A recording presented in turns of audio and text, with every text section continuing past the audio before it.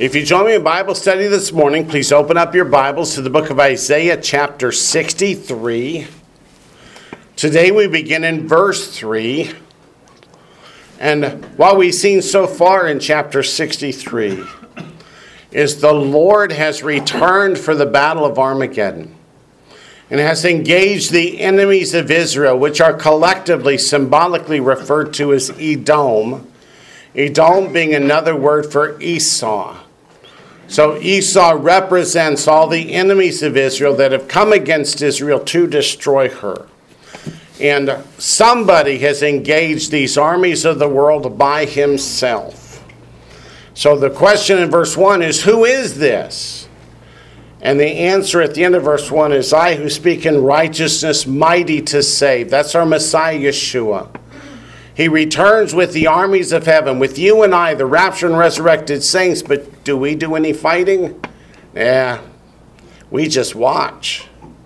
He speaks forth the word of God, and great devastation takes place amongst those who are lost. Verse 2 asks, why is your apparel red? Why is it stained like those who tread the wines in the winepress? We talked last week about that word for press is got, which is the first part of Gethsemane. Gat Shmoni is an olive press. A press is where you crush things. And here Messiah has come to crush the rebellion against God. If you turn back to Psalm 2, Psalm 2 describes it this way.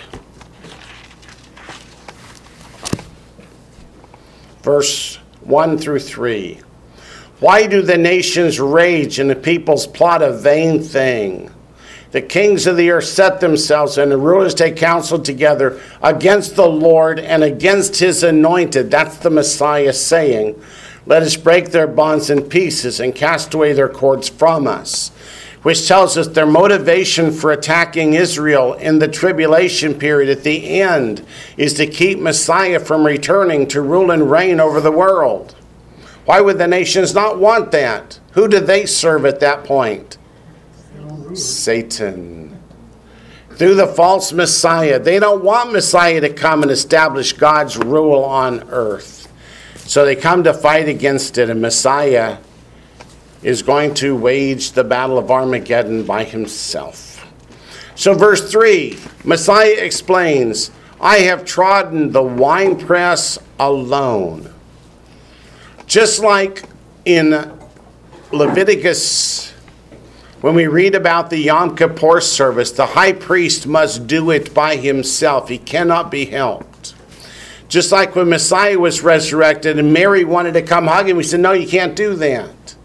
Because he had to carry out the putting of his own blood upon the altar in heaven by himself. He could not be helped. Even so, he will vanquish these enemies of God by himself at this great battle. So I've trodden the winepress alone, and from the peoples no one was with me. That is the various nations of the world. Who fights on God's side? None but Israel. So when it says, turn to Zechariah chapter 14, it tells us who comes against Jerusalem for the battle of Armageddon. I wish it didn't read the way it does, but it says what it says. Zechariah 14:1, behold, the day of the Lord is coming, and your spoil will be divided in your midst, for I will gather all the nations to battle against Jerusalem. So every nation of the world outside of Israel has come against Jerusalem.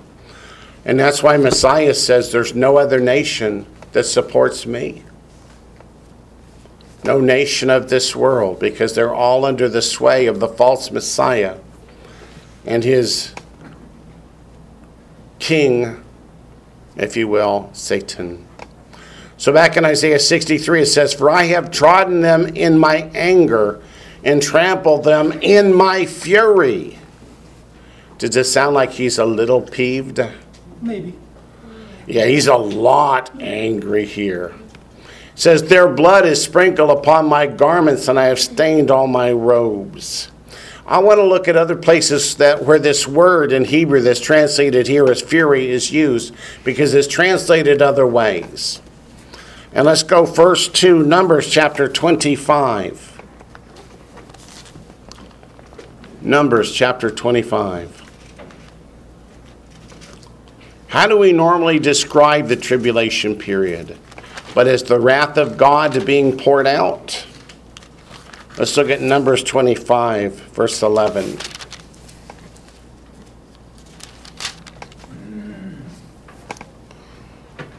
Verse 11. Phinehas, the son of Eleazar, the son of Aaron the priest, has turned back my wrath from the children of Israel, because he was zealous with my zeal among them, so that I did not consume the children of Israel in my zeal. The word translated fury in Isaiah 63 is the one translated wrath here. So remember what happened. Balaam wanted Balak's money. To get Balak's money, he had to curse the children of Israel. And God said, no, what I have blessed you will not curse. But Balaam wanted that money so bad that he came up with an idea. I know how to get God to curse the children of Israel. I will introduce sexual immorality and pagan idolatry through the beautiful women of Moab and their pagan worship of the idols. And of course, when Israel partook in the sexual immorality and the pagan idolatry, then God broke out against them in wrath. That's that same word that is translated up here in Isaiah 63 as fury. And it indicates God pouring out his wrath upon whom? His children? No. His enemies. His enemies. And Deuteronomy chapter 9 also uses this same word, but translates it entirely differently. Hey, that's a catchy tune.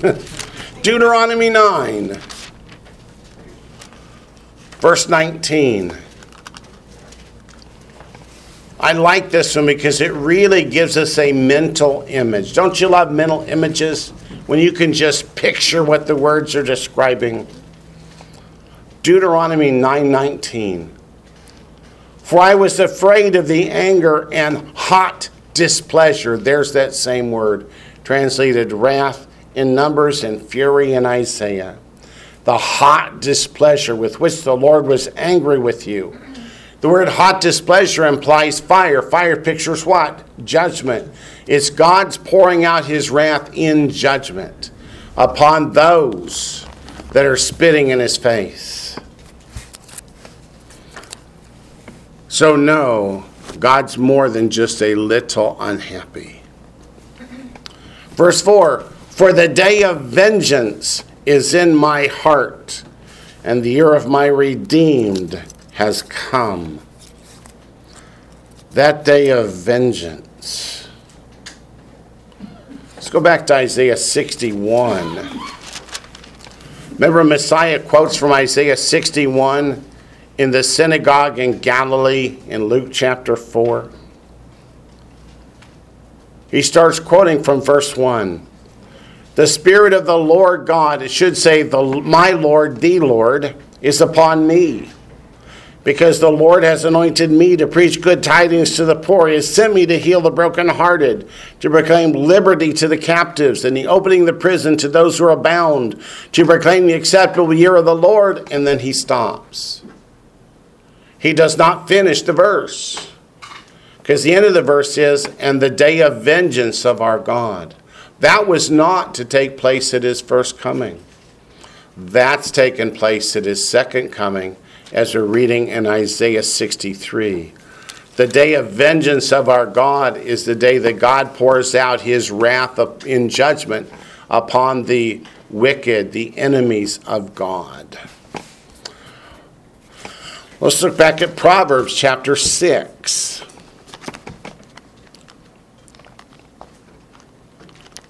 Proverbs chapter 6.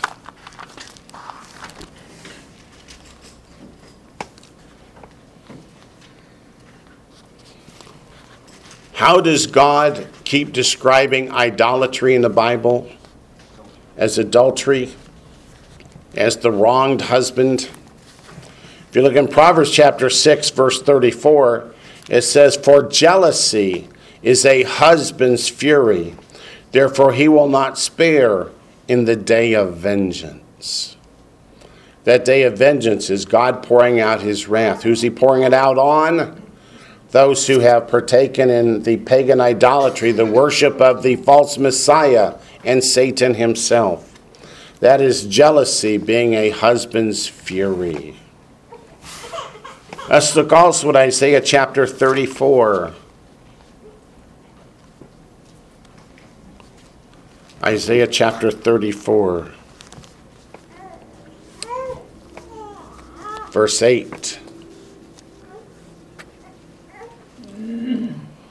Verse 8. "For it is the day of the Lord's vengeance, the year of recompense for the cause of Zion." But Isaiah 34 describes more in more detail what that means. Go back to verse 1. Isaiah 34:1. "Come near, you nations, to hear, and heed, you people. Let the earth hear and all that is in it, the world and all things that come from it. For the indignation of the Lord is against all nations." Why against all nations? Who's come against Jerusalem? All nations. "And his fury against all their armies. He has utterly destroyed them. He has given them over to the slaughter. Also their slain shall be thrown out," meaning not buried. "Their stench shall rise from their corpses, and the mountains shall be melted with their blood. All the host of heaven shall be dissolved, and the heavens shall be rolled up like a scroll. All their hosts shall fall down as the leaf falls from the vine, and as fruit falling from a fig tree.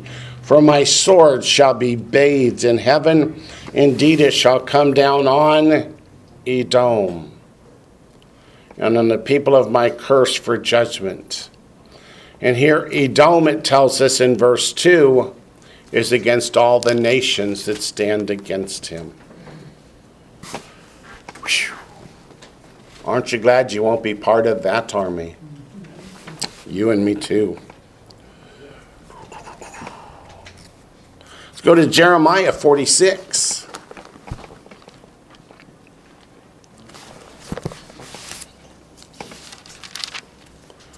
Jeremiah chapter 46, verse 10.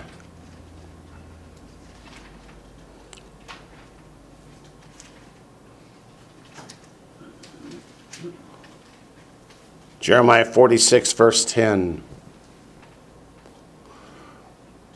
It should read, "For this is the day of my Lord, the Lord of hosts, a day of vengeance." Who do you take vengeance on? Your bride? Your children? No. Your enemies, those that are coming to hurt you. "That he may avenge himself on his adversaries. The sword shall devour, it shall be satiated and made drunk with blood. For my Lord, the Lord of hosts, has a sacrifice in the north country by the river Euphrates." Where does the river Euphrates run? From Turkey, through Iraq, through the Ur of the Chaldees, through Babylon. All that is true. And lastly, let's go to Luke chapter 21.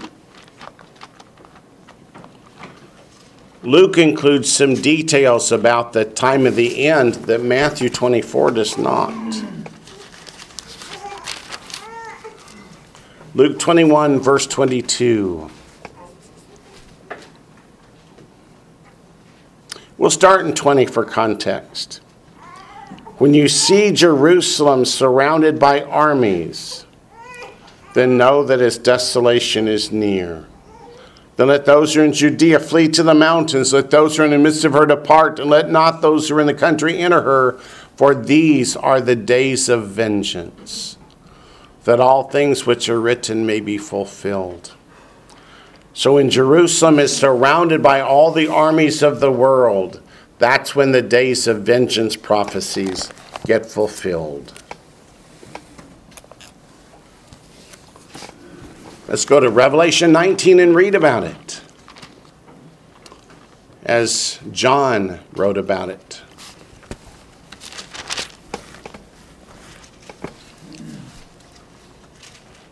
It's describing the same events.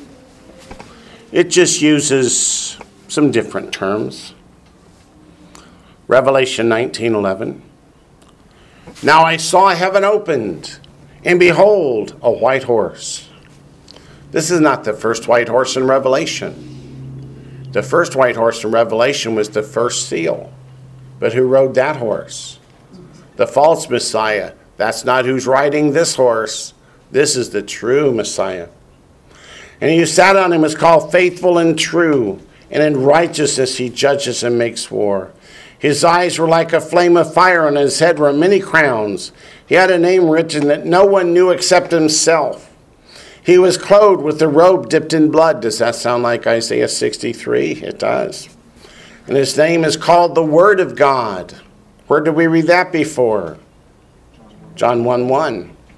And the armies in heaven, clothed in fine linen, white and clean. Who's that? That's you and me. Followed him on white horses. And out of his mouth goes a sharp sword, that with it he should strike the nations. Other places, what is that sharp sword identified as? The Word of God. And he himself will rule them with a rod of iron. That's what is said in Psalms 2 and Isaiah 11 and Isaiah 63. He himself treads the winepress of the fierceness and wrath of Almighty God.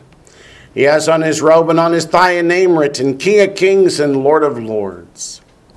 Then I saw an angel standing in the sun, and he cried with a loud voice, saying to all the birds that fly in the midst of heaven, Come and gather together for the supper of the great God, that you may eat the flesh of kings, the flesh of captains, the flesh of mighty men, the flesh of horses and of those who sit on them, and the flesh of all people, free and slave, both small and great. That's the cry to the birds, come get ready. Who's being slaughtered? Look at verse 19. And I saw the beast, that's the false Messiah, the kings of the earth and their armies gathered together to make war against him who sat on the horse and against his army. That was Psalm 2. They've come to keep Messiah from ruling and reigning. Is God afraid? Oh no, can I win this battle? No, it says he laughs and holds them in derision. Verse 20, then the beast was captured, and with him the false prophet who worked signs in his presence. If you don't know who those two are, read Revelation 13. By which he deceived those who received the mark of the beast and those who worshipped his image. That's called idolatry. These two were cast alive into the lake of fire, burning with brimstone. And the rest were killed with the sword which proceeded from the mouth of him who sat on the horse. And all the birds were filled with their flesh. Notice, the rest of us don't do any killing. We're just there to be witnesses and encourage Messiah. Because what did 1 Thessalonians 4 say? And thus we shall always be with the Lord. So where he goes, we go. Back to Isaiah 63, we're up to verse 5. I looked, but there was no one to help. He's looking at all the nations of the world. Isn't there one nation that still stands with God? And the answer is, outside of Israel, not a one. Don't you just want to take your pencil and write in, accept the United States? But you can't change the Word of God. And I wondered that there was no one to uphold. Therefore, my own arm, what's the arm of the Lord? That's Messiah. Brought salvation for me. And my own fury, it sustained me. It makes me think of Revelation chapter 5. Let's turn to Revelation chapter 5. There's a 7-sealed scroll. And they look for anyone in heaven or on earth other than the Lord that's worthy to break the seals. And what do they find? There is none. Revelation 5. Where are you and I at that point? We are in heaven. We are watching this unfold from before Messiah's throne. chapter 5, verse 1. And I saw in the right hand of him who sat on the throne a scroll written inside and on the back, sealed with 7 seals. This is the title deed to the earth that Adam gave over to Satan back in the Garden of Eden. Then I saw a strong angel proclaiming with a loud voice, "Who is worthy to open the scroll and to loose its seals?" And no one in heaven or on earth or under the earth was able to open the scroll or to look at. So I wept much because no one was found worthy to open and read the scroll or to look at it. But one of the elders said to me, "Do not weep. Behold, the Lion of the tribe of Judah, the Root of David, has prevailed to open the scroll and to loose its 7 seals." And I looked, and behold, in the midst of the throne and of the 4 living creatures, and in the midst of the elders, stood a lamb as though it had been slain, having 7 horns and 7 eyes, which are the 7 spirits of God sent out into all the earth. So go back to Isaiah 63. Messiah is looking to see, is there anyone else who is able to bring this victory for God? And what does he find? There is no one. No one else who is worthy to open the scrolls. No one who's willing to stand for God against this horde invading. Therefore, my own arm brought salvation for me, and my own fury, it sustained me. What is that word arm in Hebrew? Zeroah. On the Seder plate, that shank bone of the lamb that's unbroken is called the Zeroah. But there's another place you see that Zeroah in Isaiah, and that's Isaiah chapter 53, verse 1.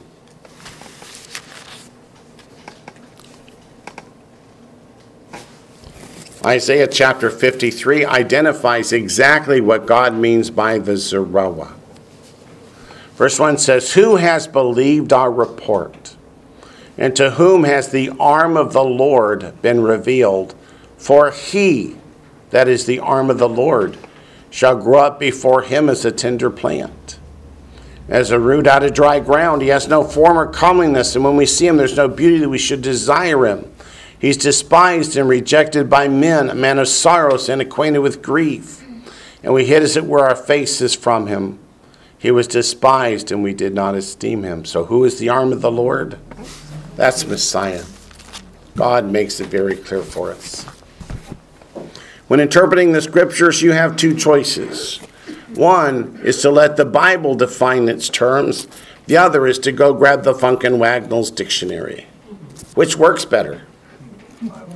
Let the Bible define the Bible. Absolutely. So back to Isaiah chapter 63. Verse 6 says, "I have trodden down the peoples in my anger and made them drunk in my fury." See that word drunk? It says, "and brought down their strength to the earth." Where else does the Bible talk about drunkenness in relationship to the attack upon Jerusalem? Zechariah 12. So let's turn over to Zechariah 12, because it also helps us understand what's going on here.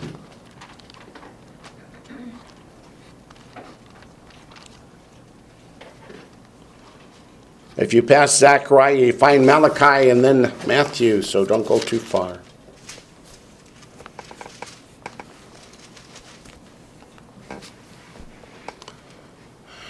Zechariah 12, beginning in verse 1.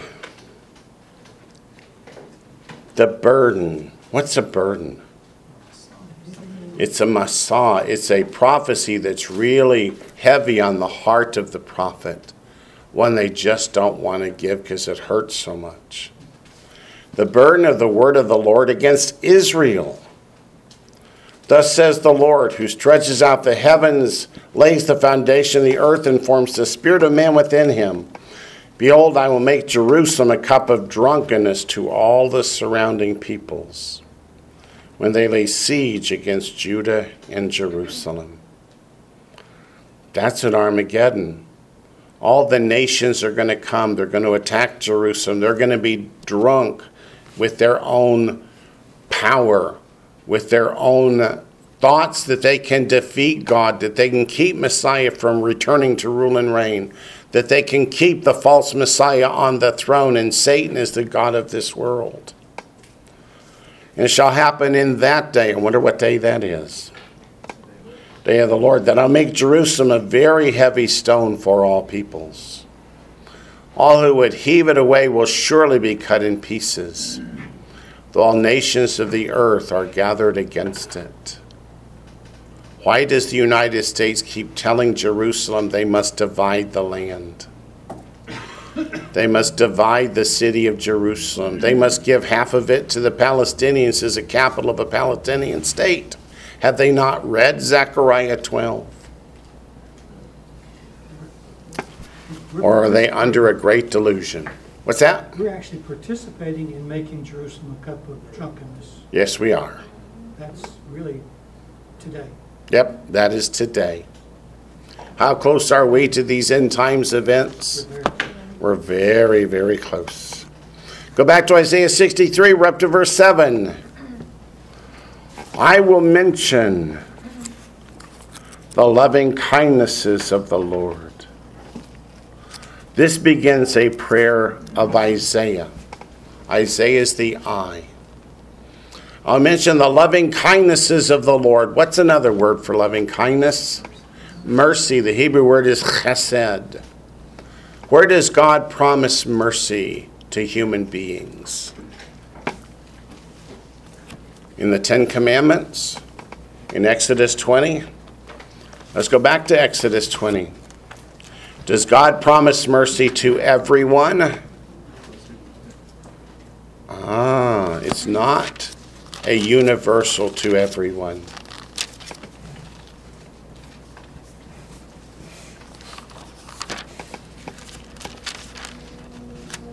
Exodus chapter 20, verse 6. And again, we've shown that there's at least 5 or 6 different places in the Bible that we read these same words. But showing mercy to thousands, that's thousands of generations, to those who love me and keep my commandments.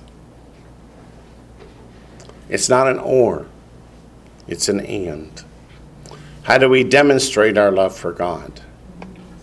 By keeping his commandments. Give me a verse. 1 John 5, verses 2 and 3. John 14, 15. Yeah. So this is a prayer of Isaiah that begins in Isaiah 63, 7 and continues for a while. So I will mention the loving kindnesses, the mercies of the Lord. Are those mercies for the nations that have come against Jerusalem to destroy her because they worship the beast? The answer is no.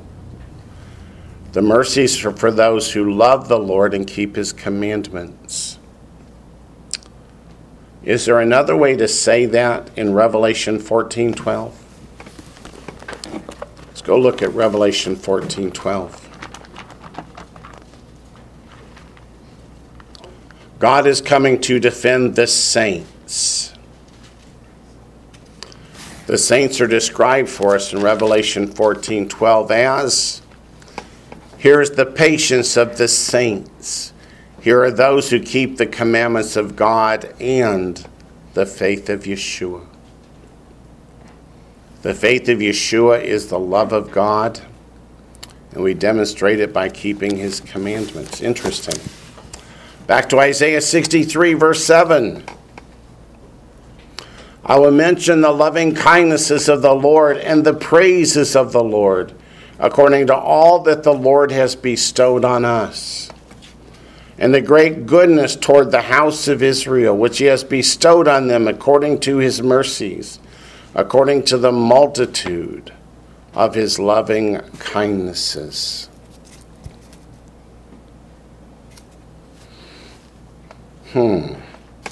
Why does he mention the loving kindnesses of the Lord?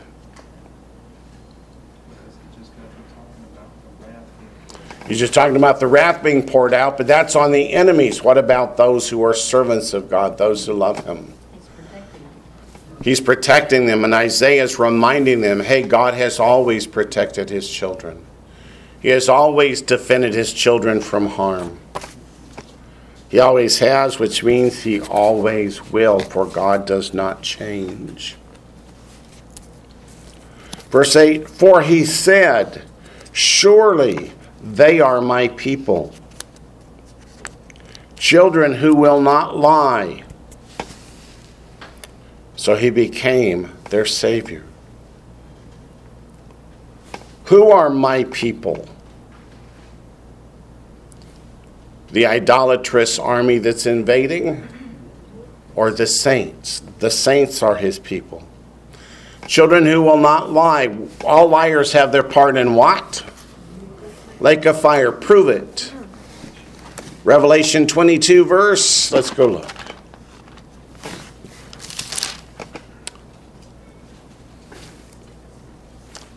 Verse 15 ends with, and whoever loves and practices a lie.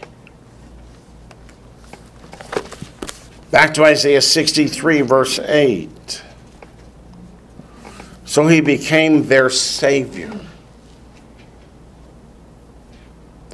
The word Savior is what in Hebrew? It's Moshiach. M-O-S-H-I-A. Moshiach. Does that sound kind of like Mashiach? Mashiach is Messiah. Moshiach is Savior. Moshiach comes from the verb Yesha, from which we get the name Yeshua, which is our Messiah. But Savior has many different meanings in the Scripture. It means to deliver, to save, to preserve. So let's look at some of the ways that it's used in Scripture. Go to 2 Samuel chapter 22. It does not always mean to save from sin. It also means to deliver from mortal danger.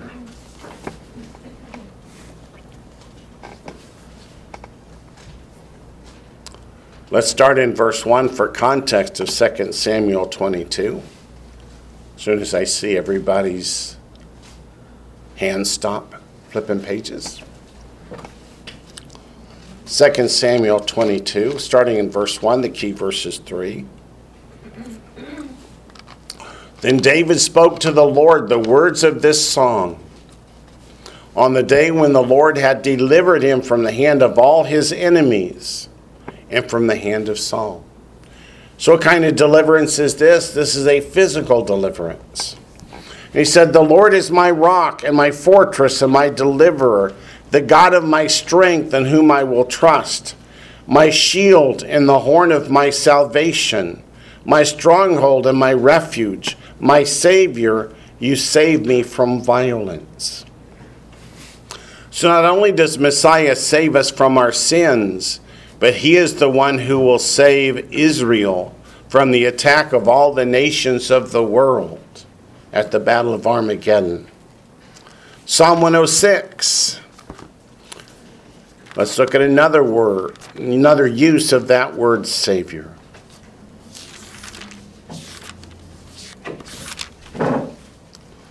Psalm 106:21.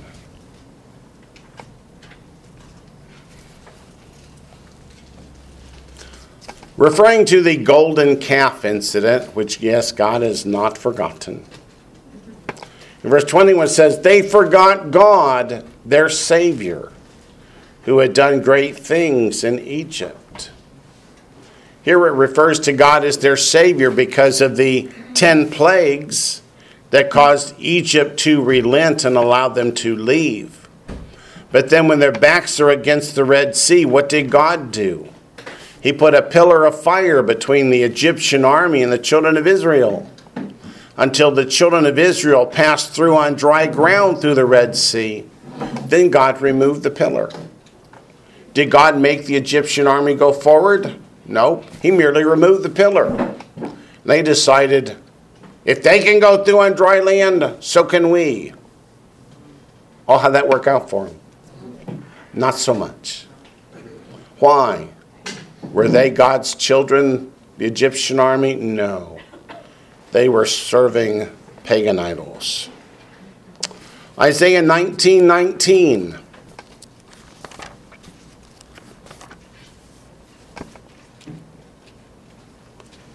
The burden against Egypt.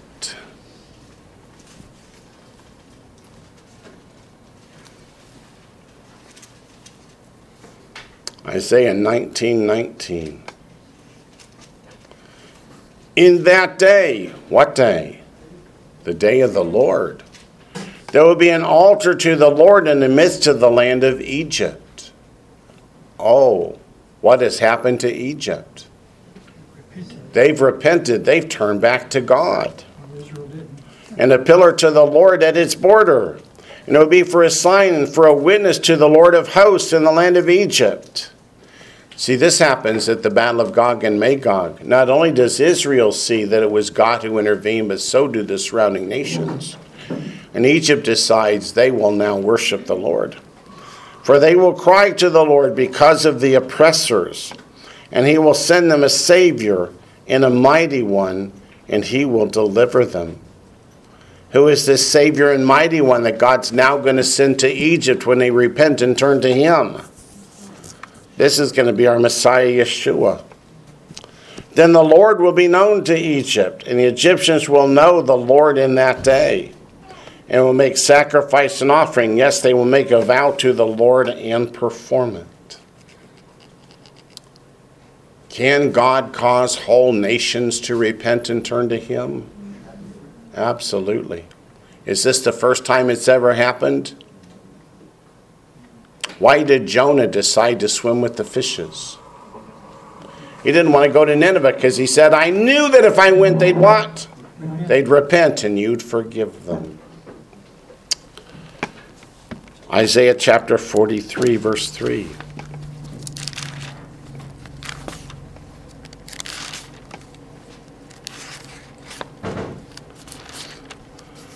Isaiah chapter 43, verse 3.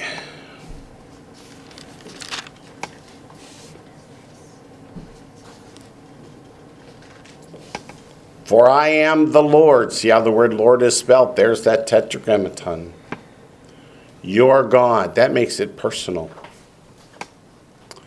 There are two different ways to make a noun that's not a proper noun a definite noun.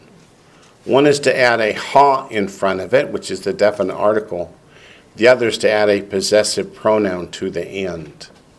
So when you say your God, that makes it a specific God. The Holy One of Israel, and who's that? That's our Messiah, Yeshua, your Savior. I gave Egypt for your ransom, Ethiopia and Seba in your place.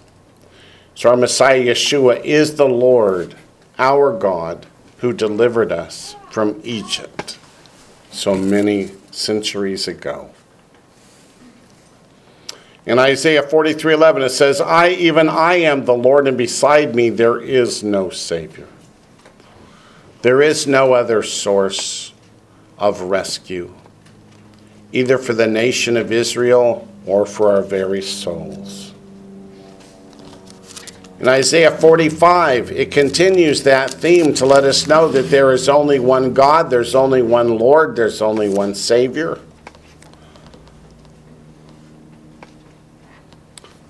In Isaiah 45, we have first verse 5, I'm the Lord, and there is no other. There is no God besides me. I will gird you, though you have not known me. Then in verse 15, truly you are God who hide yourself, O God of Israel, the Savior. When you add the, what does that mean? Only one. Same chapter, verse 21. So Isaiah 45:21.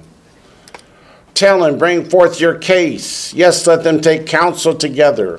Who has declared this from ancient time? Who has told it from that time? Have not I the Lord?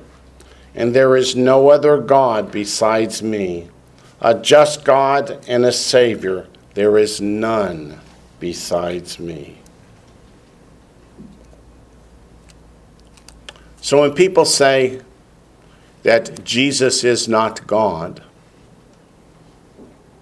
do they realize they're saying, therefore, he's not the Lord and he's not the Savior? Whether they know it or not, that's the meaning of their words. Isaiah 49, verse 26.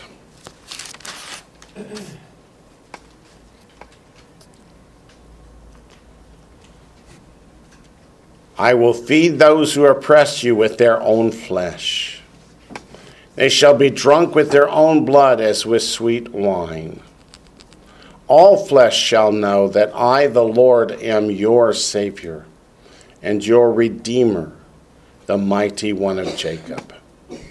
So when does this happen, that he feeds those who oppress you with their own flesh and they drink their own blood? That's at Armageddon. So when Yeshua returns, it tells us that he is Lord, he is Savior, he is Redeemer, he's the mighty one of Jacob. Back to Isaiah chapter 63, verse 10.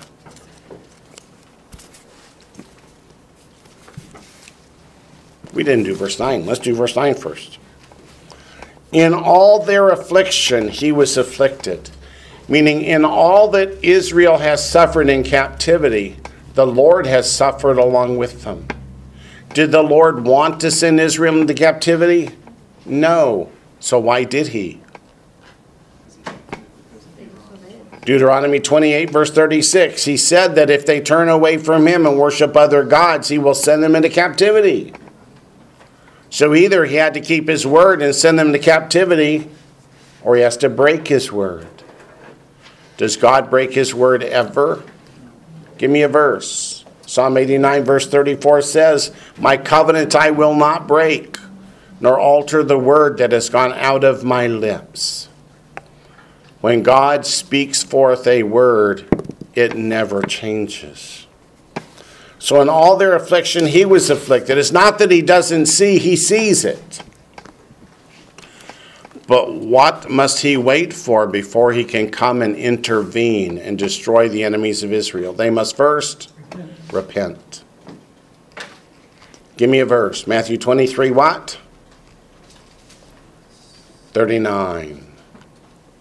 You will see me no more until you say, Baruch haba b'shem Adonai. Blessed is he who comes in the name of the Lord. So Isaiah 63 verse 9 goes on to say, and the angel of his presence saved them. Notice they capitalized angel. Don't be misled by the word angel. Some people think it means only those heavenly critters flying around on wings. The word angel in Hebrew is malach, and it means messenger. So Messiah himself, when he brings the word of God, is considered the angel of his presence.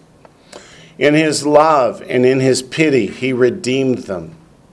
And he bore them and carried them all the days of old. So every time Israel turned back to God, God swooped in to grab them up, to protect them, to carry them home, to keep them safe, until they would again turn away from God and embrace idols. In which case he would have to bring judgment again, but it breaks his heart to do that. When he had Moses tell the people in Deuteronomy 30, today I set before you life and death, what did he then say? Choose life. You get to choose, but God wants you to choose life. Verse 10, but they rebelled and grieved his Holy Spirit.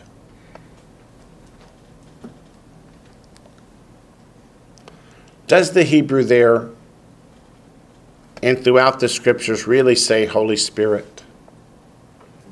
It really says Spirit of holiness. We translate it and call it the Holy Spirit, but it's the Spirit of holiness. I say that because the word saints in the New Testament is the Greek hagios, which means what? Holy ones. So the ones who have the spirit of holiness inside are the holy ones of God. Verse 10, but they rebelled and grieved his Holy Spirit, so he turned himself against them as an enemy, and he fought against them. So their Savior, their deliverer, the one who loves and pities them, became an enemy. Why? Why did he turn himself against them? Because of their disobedience. Notice what happens first. But they rebelled. The rebellion comes first. What does it mean to rebel? To turn against. Go back to Deuteronomy 4. How do you show God that you have forsaken him, that you no longer wish to follow him, that you rebel against him? You stop keeping his commandments. Deuteronomy 8:11. Beware that you do not forget the Lord your God by not keeping his commandments, his statutes, his judgments, which I command you today.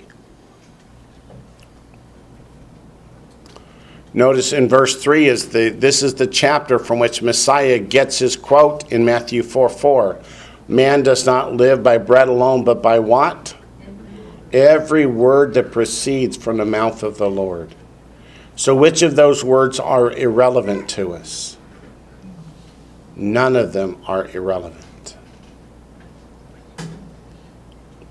So if you look at verse 1, whenever I talk about keeping the commandments of God, I normally hear from people, well, which ones? Deuteronomy 8:1 answers that. Every commandment which I command you today, you must be careful to observe.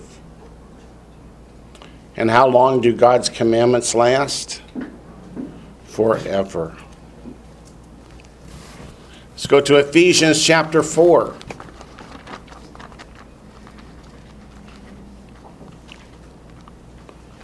The next thing I usually hear is, good thing I'm a Gentile, so I don't have to keep those bad old commandments. Yeah, right, okay. Let's see what the Bible says. Chapter 4, verse 17 says, this I say therefore and testify in the Lord, which means what? It's really true.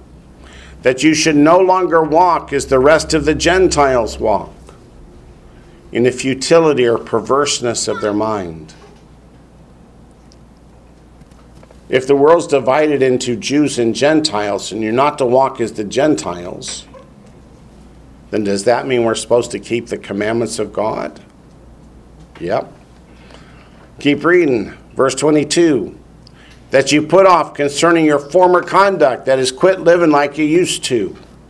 The old man which grows corrupt according to the deceitful lust, and be renewed in the spirit of your mind. That you put on the new man which is created according to God in true righteousness and holiness. Does that say repent? Come back to God and walk uprightly in his commandments, statutes, and judgments? Yes, it does. Same chapter, verse 30. And do not grieve the Holy Spirit of God, by whom you were sealed for the day of redemption. Oh, what did we just read? What did Israel do? They grieved the Holy Spirit of God. How did they do that? They rebelled against him. They refused to keep his commandments, statutes, and judgments. Paul says, don't do that. Anyway, Yes, ma'am. when bringing that up, usually the comment with family comes, well, what about Matthew and the Pharisees asked Messiah, which is the greatest commandment? And then Did they say which is the greatest commandment? I think they were asking him which one is the greatest. They asked, which is the greatest commandment in the Torah? Right. And he said, love the Lord your God with all your heart, mind, soul, and strength, and your neighbor as yourself. Because every commandment of God The law and the prophets. is one of those. Right. Keeping the Sabbath, that's your love of God. Not committing adultery, that's the love to your fellow man. Right. So if you truly love God, you do what? You keep his commandments. If you love your neighbor, you keep the commandments about your neighbor. And it was the Pharisee that asked, so do you think the reason why he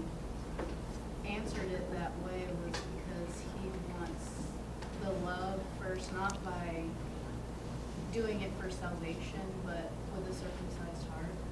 Yes, you can't keep enough commandments to be saved. Right.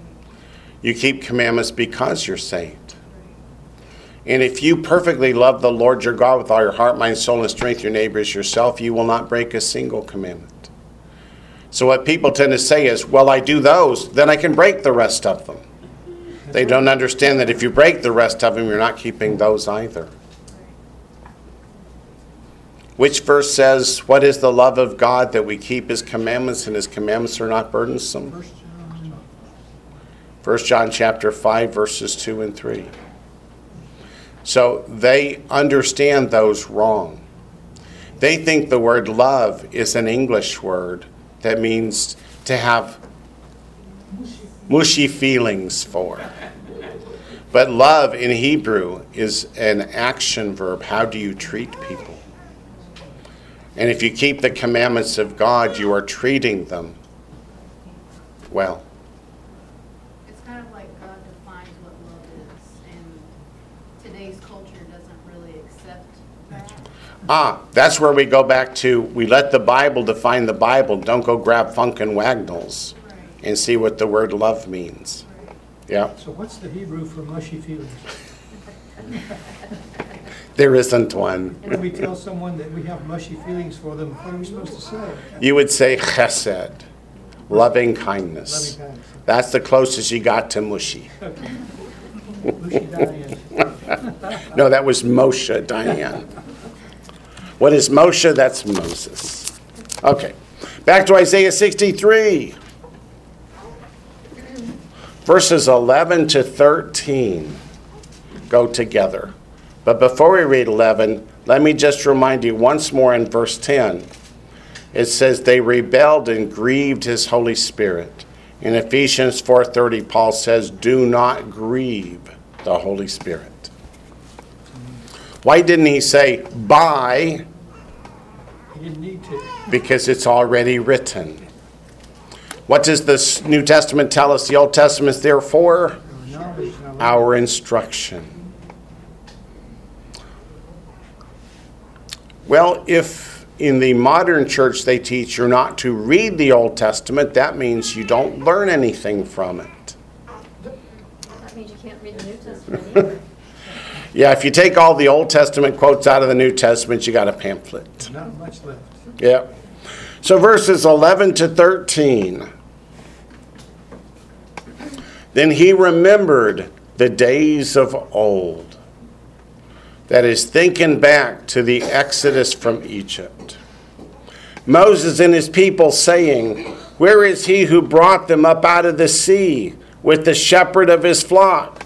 Where is he who put his Holy Spirit within them, who led them by the right hand of Moses, with his glorious arm, dividing the water before them, to make for himself an everlasting name, who led them through the deep as a horse in the wilderness, that they might not stumble?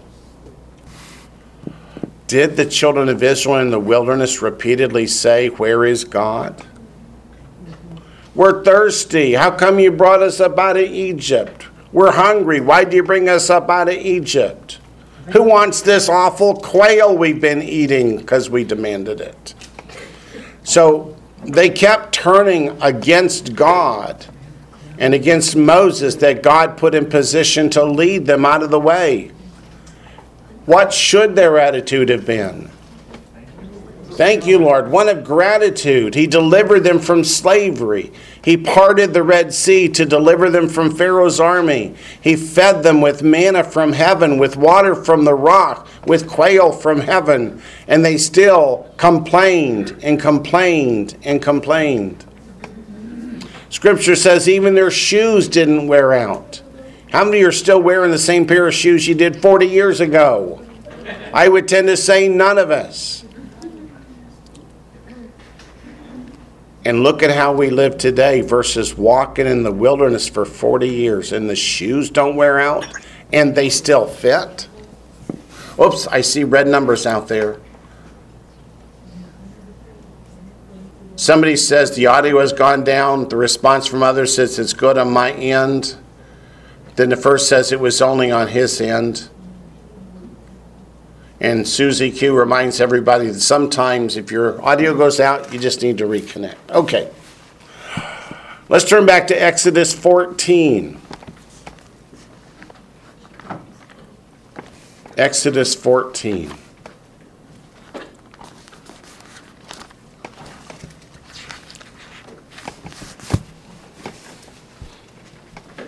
God is remarkably tolerant because you really don't see people obeying him hardly ever until maybe the New Testament.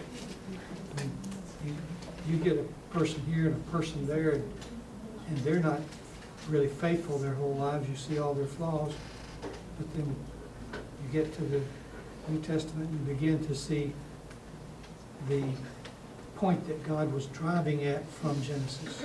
Yeah. It's especially instructive to look at the southern kingdom of Judah, where for a generation they will walk before God uprightly. The next generation turns away and brings in the pagan idols. The next generation tears down the pagan idols and follows God with their whole heart. The next generation rebuilds the idols. And when is Israel blessed versus cursed? So what are we supposed to learn from that? Is it better to follow the Lord or to rebel against him? Yeah, why don't we learn that message? You get lessons. But in Exodus 14, I want to read the whole chapter because it's such a neat chapter. Now the Lord spoke to Moses saying, this is a quote, "Speak to the children of Israel that they turn and camp before Pi-Hahirot, between Migdal and the sea." A Migdal is a military fortress. So he's specifically putting them between an Egyptian military fortress and the Red Sea. And on either side of them will be mountain ranges. Opposite Baal Zephon, you shall camp before it by the sea. God specifically puts them with their backs to the Red Sea. For Pharaoh will say of the children of Israel, they are bewildered by the land. The wilderness has closed them in. Which is another way of saying what? They're being led by men. They won't ask for direction, so they got lost. Then I will harden Pharaoh's heart. Oh, I wish it didn't say that. Because it doesn't mean hard, it means to strengthen. That is to give courage. So Pharaoh, who was terrified with the death of the firstborn and the other plagues, God's going to give courage enough to put that behind him and carry on. And I will gain honor over Pharaoh and over all his army, that the Egyptians may know that I am the Lord, and they did so. Stop and think for a moment. The children of Israel, with the mixed multitude, have left Egypt. Are they warriors? Are they heavily armed troops? No. So who does Pharaoh send after them? A few guards? No. The entire Egyptian army. All of it. That's pride. That's arrogance. That's to bring the entire military might of the greatest, most powerful nation in the world against a group of slaves that have been set free. Verse 5, now it was told the king of Egypt that the people had fled. And the heart of Pharaoh and his servants was turned against the people. And they said, why have we done this, that we have let Israel go from serving us? So he made ready his chariot and took his people with him. Also he took 600 choice chariots and all the chariots of Egypt. If there's 600 choice chariots, how many chariots are there? There's a whole bunch. With captains over every one of them. Which means every chariot has a captain, and the captain's going to have hundreds of soldiers following along behind with swords and spears, etc. And Lord hardened or strengthened the heart of Pharaoh, king of Egypt, and he pursued the children of Israel, and the children of Israel went out with boldness. So the Egyptians pursued them, all the horses and chariots of Pharaoh. How many? All. His horsemen and his army, and overtook them camping by the sea beside Pi-Hahirot before Baal-Zephon. And when Pharaoh drew near, the children of Israel lifted their eyes, and behold, the Egyptians marched after them. So they were very afraid. And the children of Israel cried out to the Lord. Why are they afraid? Egypt rules the world. This is the mighty army that destroyed every other nation. Then he said to Moses, because there were no graves in Egypt, have you taken us away to die in the wilderness? Have they forgotten the 10 plagues already? Yep. Why have you so dealt with us to bring us up out of Egypt? Have they forgotten that they were crying out to God for deliverance? Yep, they forgot it. Is this not the word that we told you in Egypt, saying, let us alone that we may serve the Egyptians? I don't remember reading that anywhere in Scripture. Do you? For it would have been better for us to serve the Egyptians than that we should die in the wilderness. And Moses said to the people, do not be afraid. How can he tell the people, do not be afraid? Here comes the mightiest army in the world. What are they to God? Nothing. So he says, do not be afraid. Stand still and see the salvation of the Lord, which he will accomplish for you today. For the Egyptians whom you see today, you will see again no more forever. What's going to happen to every one of the Egyptians, including Pharaoh? They're going to die. They're going to drown in the Red Sea. Verse 15, the Lord said to Moses, why do you cry out to me? Tell the children of Israel to go forward. Can you see the faces of the children of Israel? Moses says, just go forward. Yeah, drown. Theologians today say, oh, it was only an inch or two of water. No, it wasn't. But lift up your rod, stretch out your hand over the sea, and divide it. I'm sure Moses was thinking, hey, why didn't I think of that? And the children of Israel shall go on dry ground through the midst of the sea. And I indeed will harden the hearts of the Egyptians, and they shall follow them. So I will gain honor over Pharaoh and over all his army, his chariots, and his horsemen. This is a precursor, if you will, to the Battle of Armageddon. This is the mightiest nation of the world coming against the children of Israel, who have no ability to defend themselves against such an onslaught, but for God. Verse 18, then the Egyptians shall know that I am the Lord, when I've gained honor for myself over Pharaoh, his chariots, and his horsemen. And the angel of God, who's that? That's Messiah. Who went before the camp of Israel, moved and went behind them, and the pillar of cloud went from before them and stood behind them. In other words, between Israel and the Egyptians. So it came between the camp of the Egyptians and the camp of Israel. Thus it was a cloud and darkness to one, and it gave light by night to the other. So the one did not come near the other all that night. Is that normal? Does a fire normally give light one direction only? I've heard of a unidirectional microphone, but a unidirectional fire? That's God. Then Moses stretched out his hand over the sea, and the Lord caused the sea to go back by a strong east wind all that night, and made the sea into dry land, and the waters were divided. The Hebrew that is behind these words describes the walls of water as being like jello. You could have poked it with your fingers and it would have jiggled. Of course, I wouldn't recommend it. So the children of Israel went into the midst of the sea on the dry ground, and the waters were a wall to them on their right hand and on their left. And the Egyptians pursued and went after them into the midst of the sea, all Pharaoh's horses, his chariots, and his horsemen. Now it came to pass in the morning watch that the Lord looked down upon the army of the Egyptians through the pillar of fire and cloud. Where is the Lord? In the pillar of fire and cloud. And he, quote, troubled the army of the Egyptians. He took off their chariot wheels, so they drove them with difficulty. And the Egyptians said, let us flee from the face of Israel, for the Lord fights for them against the Egyptians. But what's the problem? They found out a little too late. The wheels have already fallen off. Even if they're running away from Israel, they're going to drive them with difficulty. Then the Lord said to Moses, stretch out your hand over the sea, that the waters may come back upon the Egyptians, on their chariots and on their horsemen. And Moses stretched out his hand over the sea, and when the morning appeared, the sea returned to its full depth. Modern theologians say an inch or two of water. Yeah, I don't think so. So the Lord overthrew the Egyptians in the midst of the sea.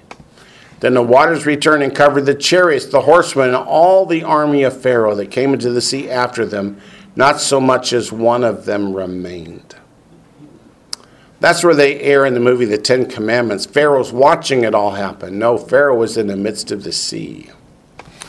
But the children of Israel had walked on dry land in the midst of the sea, and the waters were a wall to them on their right hand and on their left. So the Lord saved Israel that day out of the hand of the Egyptians, and Israel saw the Egyptians dead on the seashore. Thus Israel saw the great work which the Lord had done in Egypt. So the people feared the Lord and believed the Lord and his servant Moses. See how long that was? Yeah, didn't last too long, did it? So let's go back to Isaiah chapter 63. We're up to verse 14. As a beast goes down into the valley, and the Spirit of the Lord causes him to rest, so you lead your people to make yourself a glorious name. What's that mean? That the Lord is going to bring the children of Israel back to the land, and he will defend and protect them for the sake of his own name. Keep a finger here and go to Ezekiel chapter 36.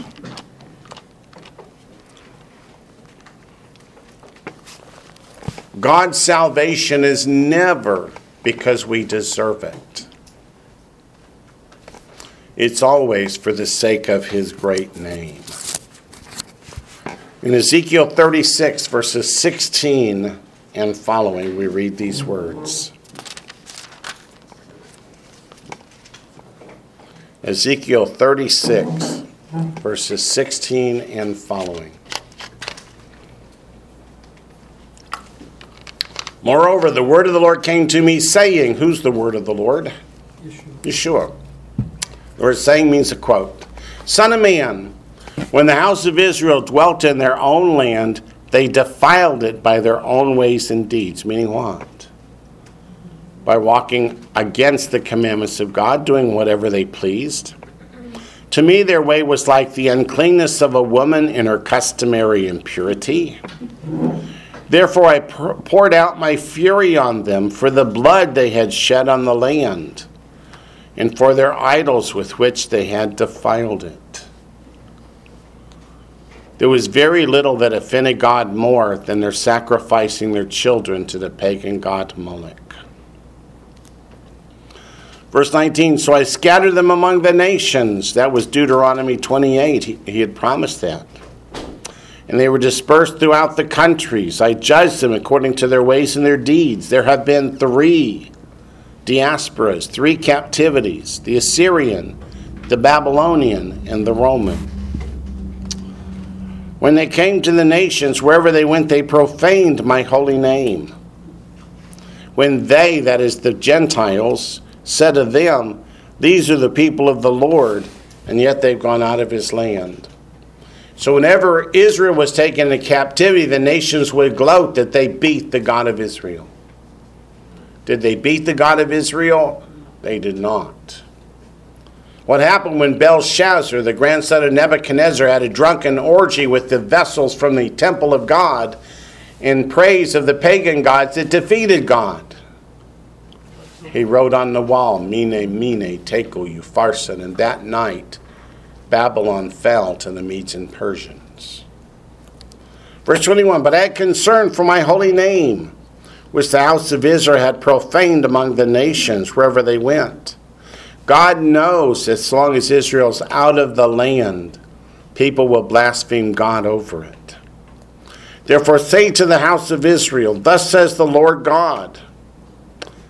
Look at the spelling. It's actually my Lord, the Lord. I do not do this for your sake, O house of Israel, but for my holy name's sake. That is, Israel has started the regathering process and become a nation in 1948, not because they were a repentant, godly nation, but because God has concern for his holy name. And God told us that after 2 days, 2,000 years, they would come back. So God's bringing them back. So the nations, instead of saying their God couldn't protect them, will say their God is doing exactly what he promised, exactly when he promised.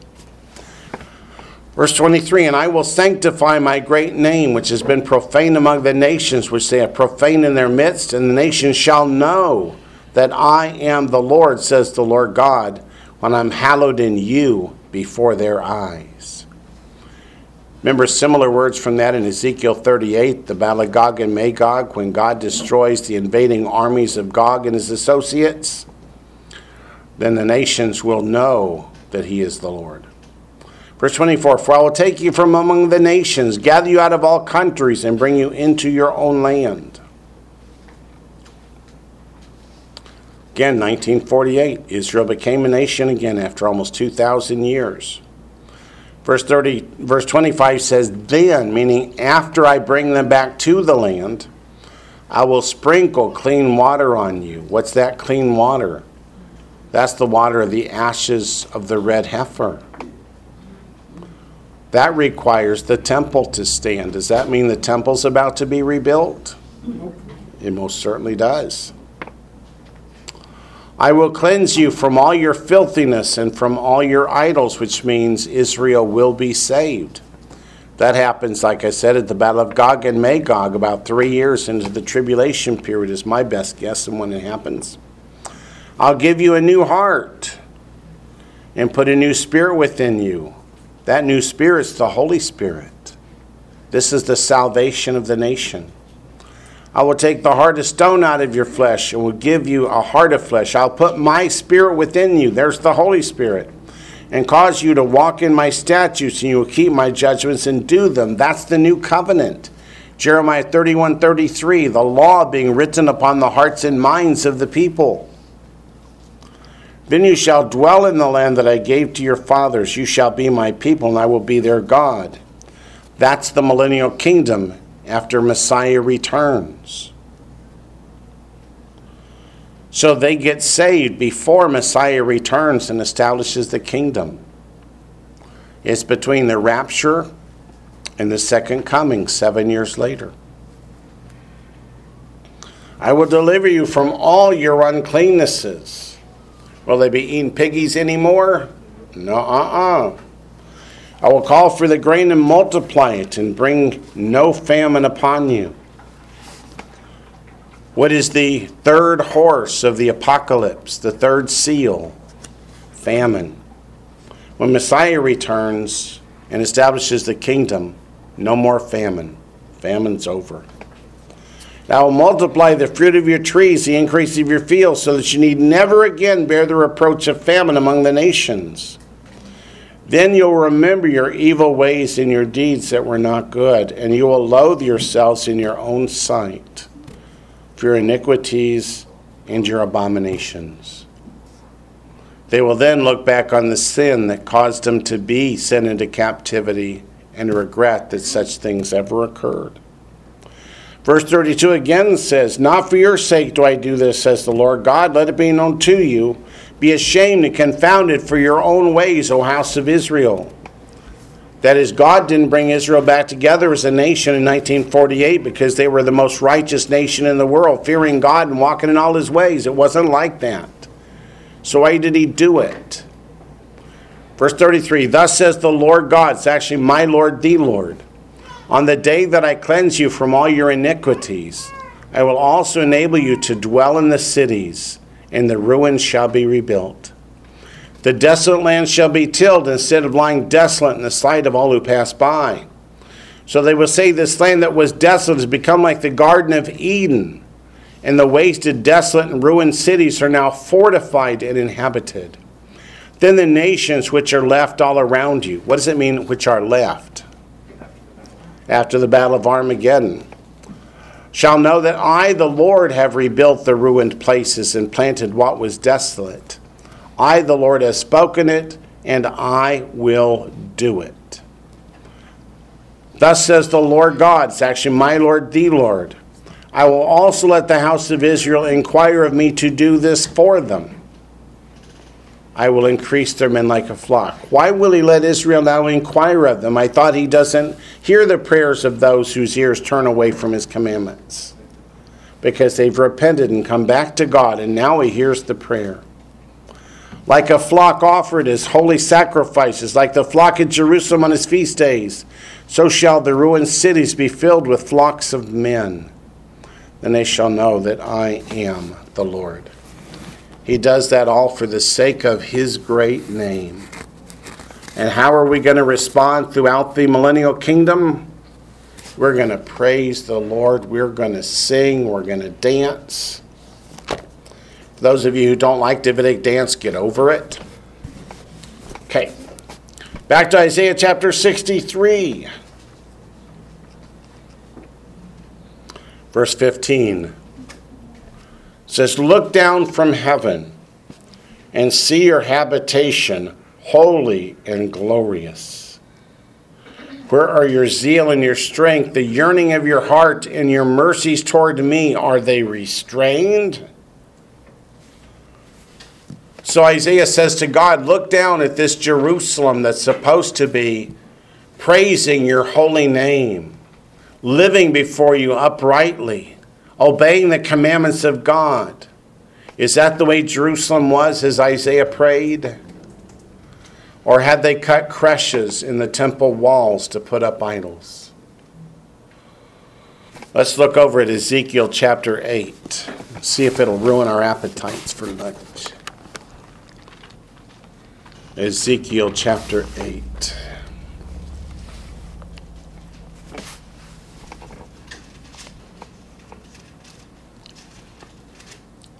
Starting in verse 5. Then he said to me, Son of man, lift your eyes now toward the north. Chapter 8 of Ezekiel. Ezekiel chapter 8, verse 5. Then he said to me, Son of man, lift your eyes now toward the north. What happened at the north side of the altar? That's where the sin offering was. So I lifted my eyes toward the north, and there, north of the altar gate, was this image of jealousy in the entrance. That is, they've set up an image of a pagan god to say this temple is dedicated to him.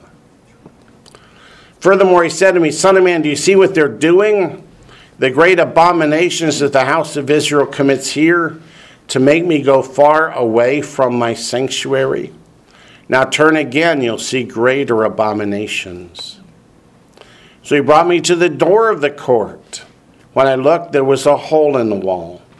He said to me, Son of man, dig into the wall. And when I dug into the wall, there was a door. He said to me, go in and see the wicked abominations which they're doing there. That means he's going into the courtyard of the temple. So I went in and saw there every sort of creeping thing, abominable beasts. We're talking pigs and such things. And all the idols of the house of Israel portrayed all around on the walls. That's the walls of God's own temple. And there stood between them 70 men of the elders of the house of Israel, the Sanhedrin. In their midst stood Zaniah, the son of Shaphan. Each man had a censer in his hand, and a thick cloud of incense went up. Who are the only ones that can burn incense in the temple? The priests. Is that who's burning the priests here? No. He said to me, Son of man, have you seen what the elders of the house of Israel do in the dark, every man in the room of his idols? So each of the 70 leaders of Israel have their own idols. For they say, the Lord does not see us. Lord has forsaken the land. He said to me, turn again, you'll see greater abominations that they're doing. So he brought me to the door of the north gate of the Lord's house, and to my dismay, women were sitting there weeping for Tammuz. Who is Tammuz? The sun god, the idol. And he said to me, have you seen this, O son of man? Turn again, you'll see greater abominations than these. So he brought me to the inner court of the Lord's house, and there at the door of the temple of the Lord, between the porch and the altar, were about 25 men with their backs toward the temple of the Lord. You never turn your back on God. and their faces toward the east, and they were worshiping the sun toward the east in the temple of God. They're turning their buttocks to God, which was a great offense in those days. You would never do that to a judge or a court official or a king, much less to God. But they're doing it so they can worship the sun coming up in the east, replacing the worship of God with the worship of the sun god. That's enough. Let's go back to Isaiah. I can't read anymore. So Isaiah is praying to God and saying, would you look down, Lord, at this house that was built for you, to house your glory and what they've done to it. Verse 16 says, doubtless you are our father. Though Abraham was ignorant of us, and Israel does not acknowledge us, yes, Lord, you are our Father. Our Redeemer from everlasting is your name. Why does Isaiah bring up the fact that God is our Father? Keep a finger here and turn to Malachi. The last chapter before Matthew. Malachi 1, verse 6.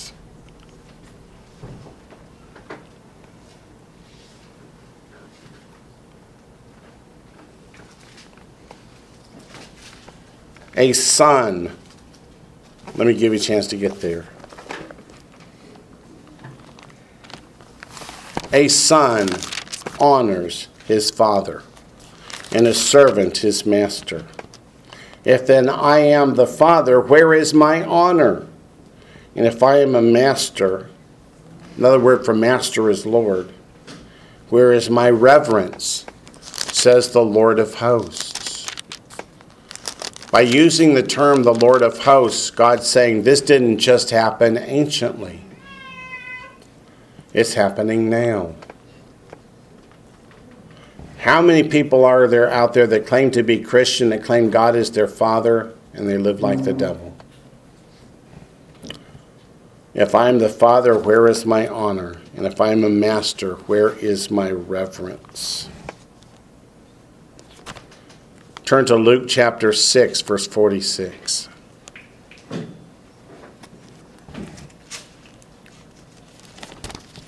Again, Lord and Master, same word in Hebrew. At least one of them. In Luke 6:46, these are Messiah's own words. He says, but why do you call me Lord, Lord, and not do the things which I say? So he's saying, you call me Lord, but where's my obedience? Where's my honor? Let's go back to Isaiah 63, verse 16 for a moment.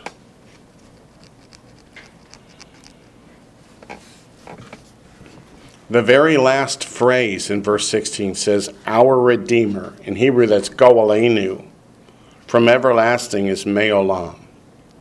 So Go'aleinu Me'olam.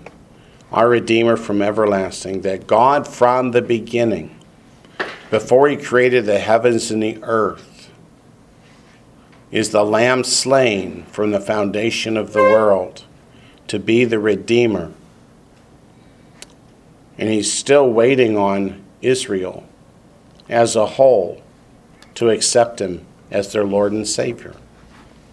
There have always been Jewish people that were saved, but he's looking for the whole nation. What does Romans 11:26 say? And all Israel shall be saved. That's a day where the Lord in heaven is going to rejoice. And people on earth are going to like it too. They just don't know it yet. Verse 17 is translated differently in a Jewish Bible than in a Christian published Bible. In Isaiah 63:17 it says, O Lord, why have you made us stray from your ways? It's just not our fault, it's God's fault. Yeah, the way it should be translated is, O Lord, why have you let us stray from your ways? So the intent of it is, Isaiah is praying, he says, Lord, why didn't you just make us robots? Where we don't have any free will, where we just have to be good. We just have to honor you. We just have to be saved. Why did you give us free will? Oh Lord, why have you made us stray from your ways and hardened our heart from your fear? Again, it's not that the Lord hardened our hearts. It's that the Lord allowed us to harden our hearts against him. How many times have you said, Lord, why didn't you just make us be obedient?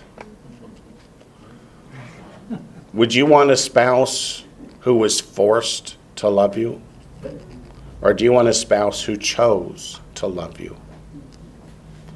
God also wants those who choose to love him. That's why he gives us the choice. And it is honestly our choice. But then there are consequences. So verse 17, O Lord, why have you led us stray from your ways and let us harden our hearts from your fear? Return for your servants' sake the tribes of your inheritance. He's saying, Lord, can't you just make us come home? Can't you just make us repent? Is the Lord going to do that? No. Go back to Deuteronomy 30.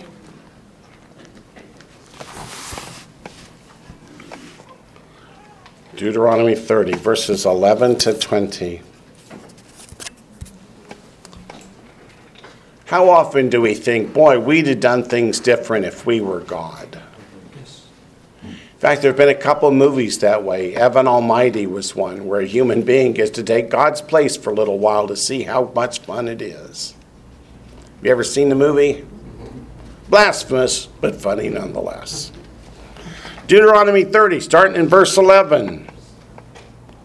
For this commandment which I command you today is not too mysterious for you, nor is it far off. It is not in heaven that you should say, who will ascend into heaven for us and bring it to us, that we may hear it and do it? Nor is it beyond the sea that you should say, who will go over the sea for us and bring it to us, that we may hear it and do it? In other words, you can do it or not do it. It's available to you. But the word is very near you, in your mouth and in your heart, that you may do it. See, I have said before you today, life and good, death and evil.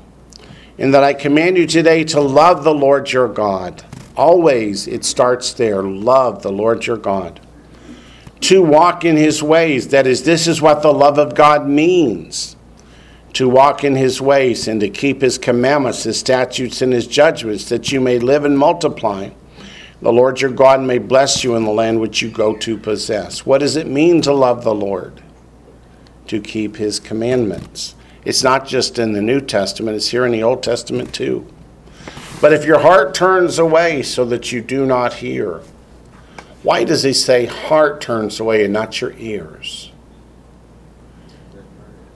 Because the heart's not talking about the thing that pumps blood, it's talking about your innermost desires. Do you want to follow God? But if your heart turns away so that you do not hear, it's a choice you make, and are drawn away and worship other gods and serve them, I announce to you today that you shall surely perish. Sin has what? Consequences. You shall not prolong your days to the land which you cross over the Jordan to go in and possess, which means they will go into captivity. I call heaven and earth as witnesses today against you. I have set before you life and death, blessing and cursing. Therefore choose life, that both you and your descendants may live, that you may love the Lord your God, that you may obey his voice, that you may cling to him, for he is your life and the length of your days, and that you may dwell in the land which the Lord swore to your fathers, to Abraham, Isaac, and Jacob, to give him. So why did God let us go astray? He gave us free choice. He said, I set life and death before you, but he didn't say, and I don't care which one you pick, did he? He said, choose life. But then he leaves it to us to say, will we or will we choose death? But that's Old Testament. Okay, go up to Romans chapter 6. Wayne, Yes, it says you and your descendants may live, you and your descendants may live, meaning life eternal. but your descendants. Yeah? If the descendants continue to walk in the love of God. Themselves. What's that? They have to be faithful. They have to be faithful themselves. What he's saying is the promise continues from generation to generation. You have the right to choose for yourself. Your parents don't choose it for you. And your children, unfortunately, must choose for themselves. Boy, don't I wish we could choose for our children. But he includes them, so that's positive. He includes them, so that's positive. Anytime I think, boy, I wish I could choose for my children, then I say, but that means my parents could have chosen for me, and that would have been a catastrophe. So, Romans 6, I digress. Romans 6, verse 15, what then? Shall we sin? What is sin? Lawlessness, because we're not under law. We're not saved by the law, but we're saved by grace. His answer, me genoito, certainly not. Do you not know that to whom you present yourselves slaves to obey, you are that one slaves whom you obey, whether of sin leading to death or of obedience leading to righteousness? Or in other words, you still have two choices, life or death. How do you choose life? You love the Lord with all your heart and you're obedient. How do you choose death? You choose sin. You choose to turn away from God and say, I'll do what I want. Back to Isaiah chapter 63. We're up to verse 17.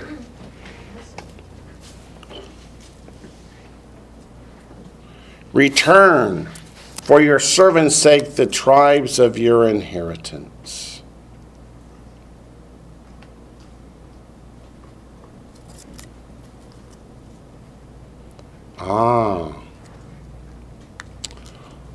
See, for your servant's sake.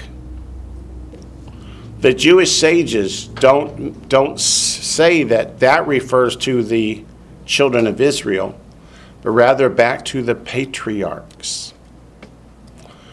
It says, quote, from Radak, who's one of the Jewish sages, although we are unworthy, return to us for the sake of your faithful servants, the patriarchs, and the progenitors of the 12 tribes. That's the way they interpret this verse, meaning that you promised Abraham, Isaac, and Jacob that their descendants would inhabit the land forever. Which means you will keep that promise and you will return us back to the land because you promised. And if you don't return us back to the land, then you blaspheme your own holy name. And you won't do that. And that fits very well into what Isaiah is praying here. Verse 18, your holy people have possessed it but a little while. God promised they would dwell in the land forever. He didn't say continuously forever. But how long did Israel get to live in the land? All the 12 tribes crossed the Jordan River right after the death of Moses. They were under the rule of the judges for 400 years. And then under the reign of King Saul, then King David, then King Solomon. Then they broke into two nations. And about 200 years later, the northern kingdom of Israel went into captivity, and they've never come back. So compared to eternity, Israel's been in the land for a very short period of time. Babylon took the southern kingdom of Judah captive for only 70 years, and then they came back. But then Rome dispersed them, and they've been dispersed for 2,000 years.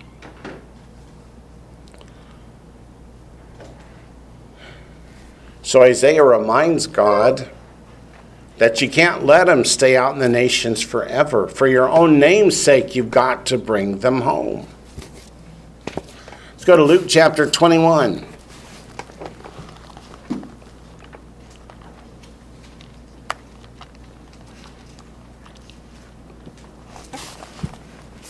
Verses 20 to 28. If you ever hear someone say, God doesn't have to do anything he doesn't want to, the answer is yes, he does. If he promised it, he will do it. Because the scripture says he will not alter a word that has gone out of his mouth. Luke 21, verses 20 to 28. When you see Jerusalem surrounded by armies, then know that its desolation is near. Then let those who are in Judea flee to the mountains. Let those who are in the midst of her depart, and let not those who are in the country enter her. For these are the days of vengeance, that all things which are written may be fulfilled. Woe to those who are pregnant, to those who are nursing babies in those days. So what days are we talking about?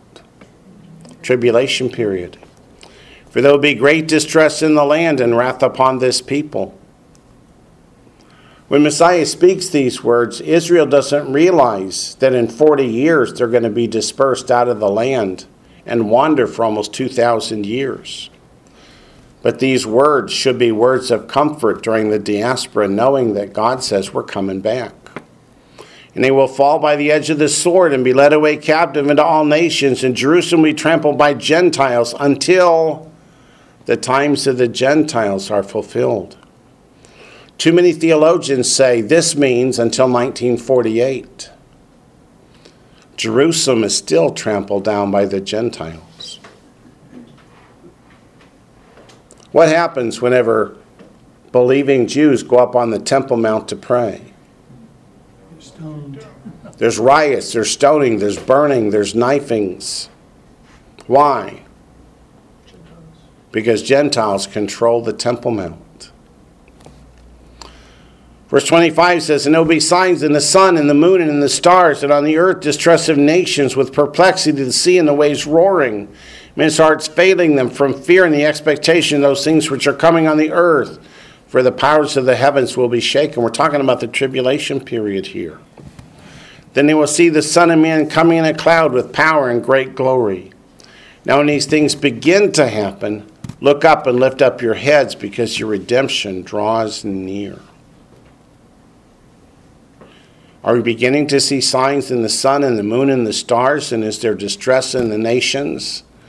Are there hurricanes, tornadoes, volcanoes, pestilence, floods? Yeah, we have all these things. Drought. Remember, we're being recorded. Republicans. There is a neat sign coming back from the Chattanooga airport, if you've ever seen it, on I-75, that says, every knee shall bow, even Democrats. I don't know who put up that sign, but I'm sure they were not Democrats who put up the sign. Wayne, Yes, back on the second, all the planets lined up in the line. Yep. You saw that alignment. We also had another blood moon. Yep. Revelation 11. There are signs in the sun, moon, and stars. There really are. And all that means is look up, for our redemption draws nigh. Does the Bible say that Jerusalem is still trampled down of the nations today? The answer is it does. Revelation 11, verses 1 and 2. Then I was given a reed like a measuring rod, and the angel stood, saying, rise and measure the temple of God, the altar, and those who worship there. But leave out the court which is outside the temple, and do not measure it. For it has been given to the Gentiles, and they will tread the holy city underfoot for 42 months. Where does that 42 months bring them then? To the end of the tribulation period. Jerusalem is trampled down to the Gentiles until Messiah returns for Armageddon.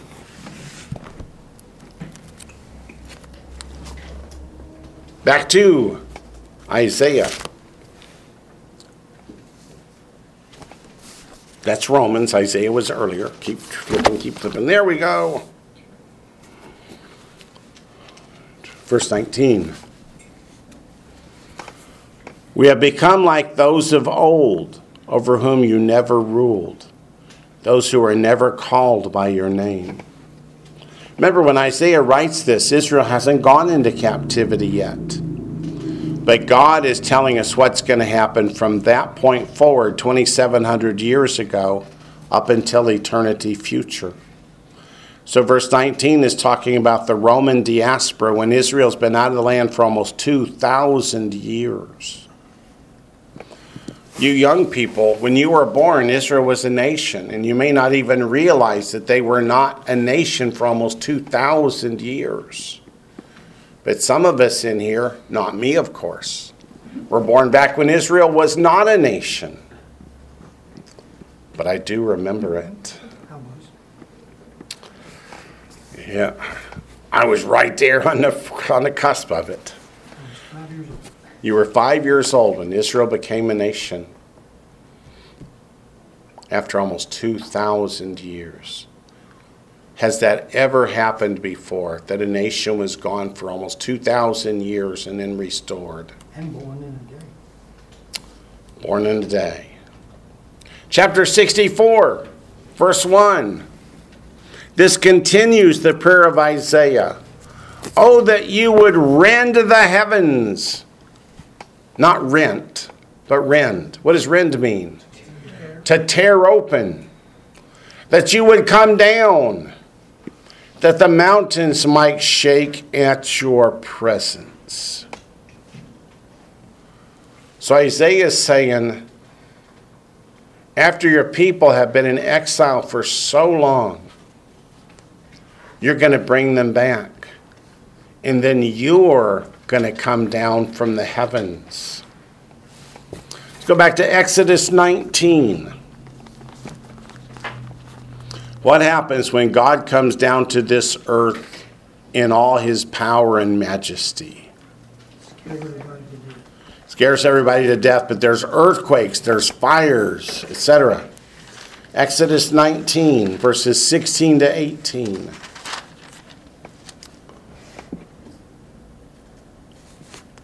Exodus 19, verses 16 to 18. I still see pages turning, so I will give you a moment. Then it came to pass on the third day, that is the day of Shavuot, the Feast of Weeks, also known as Pentecost. In the morning that there were thunderings. That word in Hebrew is kolot. It means voices. God spoke and everybody heard it in their own language. But weren't they all Israelites speaking Hebrew? No. The mixed multitude was from all nations of the world. So like in Acts chapter 2, when God spoke, everybody heard it in their own language. And lightnings, that is, fire comes down in the mountain. And a thick cloud on the mountain. And the sound of the trumpet was very loud, so that all the people who were in the camp trembled. And Moses brought the people out of the camp to meet with God, and they stood at the foot of the mountain. Now Mount Sinai was completely in smoke, because the Lord descended upon it in fire. Its smoke ascended like the smoke of a furnace, and the whole mountain quaked greatly.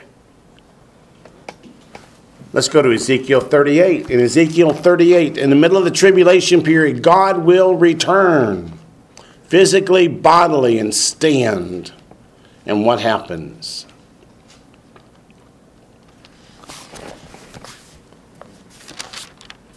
Or at least we know he personally intervenes. Verses 18 to 23. And it came to pass at the same time. So that's in the tribulation period. When Gog comes against the land of Israel, says the Lord God, it's actually my Lord, the Lord, that my fury will show in my face. For in my jealousy and the fire of my wrath I have spoken. Surely in that day there shall be a great earthquake in the land of Israel. Does it mean a little earthquake? No, let's read. So that the fish of the sea, the birds of the heavens, and the beasts of the field, all creeping things that are on the earth, and all men who are on the face of the earth shall shake at my presence. Wow, what kind of an earthquake does it take for it to be centered in Israel and to feel it here in Georgia? That's a big one. The mountains shall be thrown down, the steep places shall fall, and every wall shall fall to the ground. Why? Because God's presence will be here on earth. I will call for a sword against Gog throughout all my mountains, says the Lord God. Every man's sword will be against his brother, and I'll bring him to judgment with pestilence and bloodshed. I'll rain down on him, on his troops, and on the many peoples who are with him, flooding rain, great hailstones, fire and brimstone. Thus I will magnify myself and sanctify myself, and I'll be known in the eyes of many nations. Then they shall know that I am the Lord. Will the Lord rend the heavens? He absolutely will. Look at Isaiah 24. Isaiah 24 describes it for us.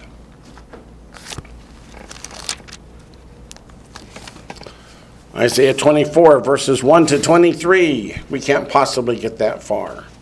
We can at least take a look. Verse 4. The earth mourns and fades away. The world languishes and fades away. The haughty people of the earth languish.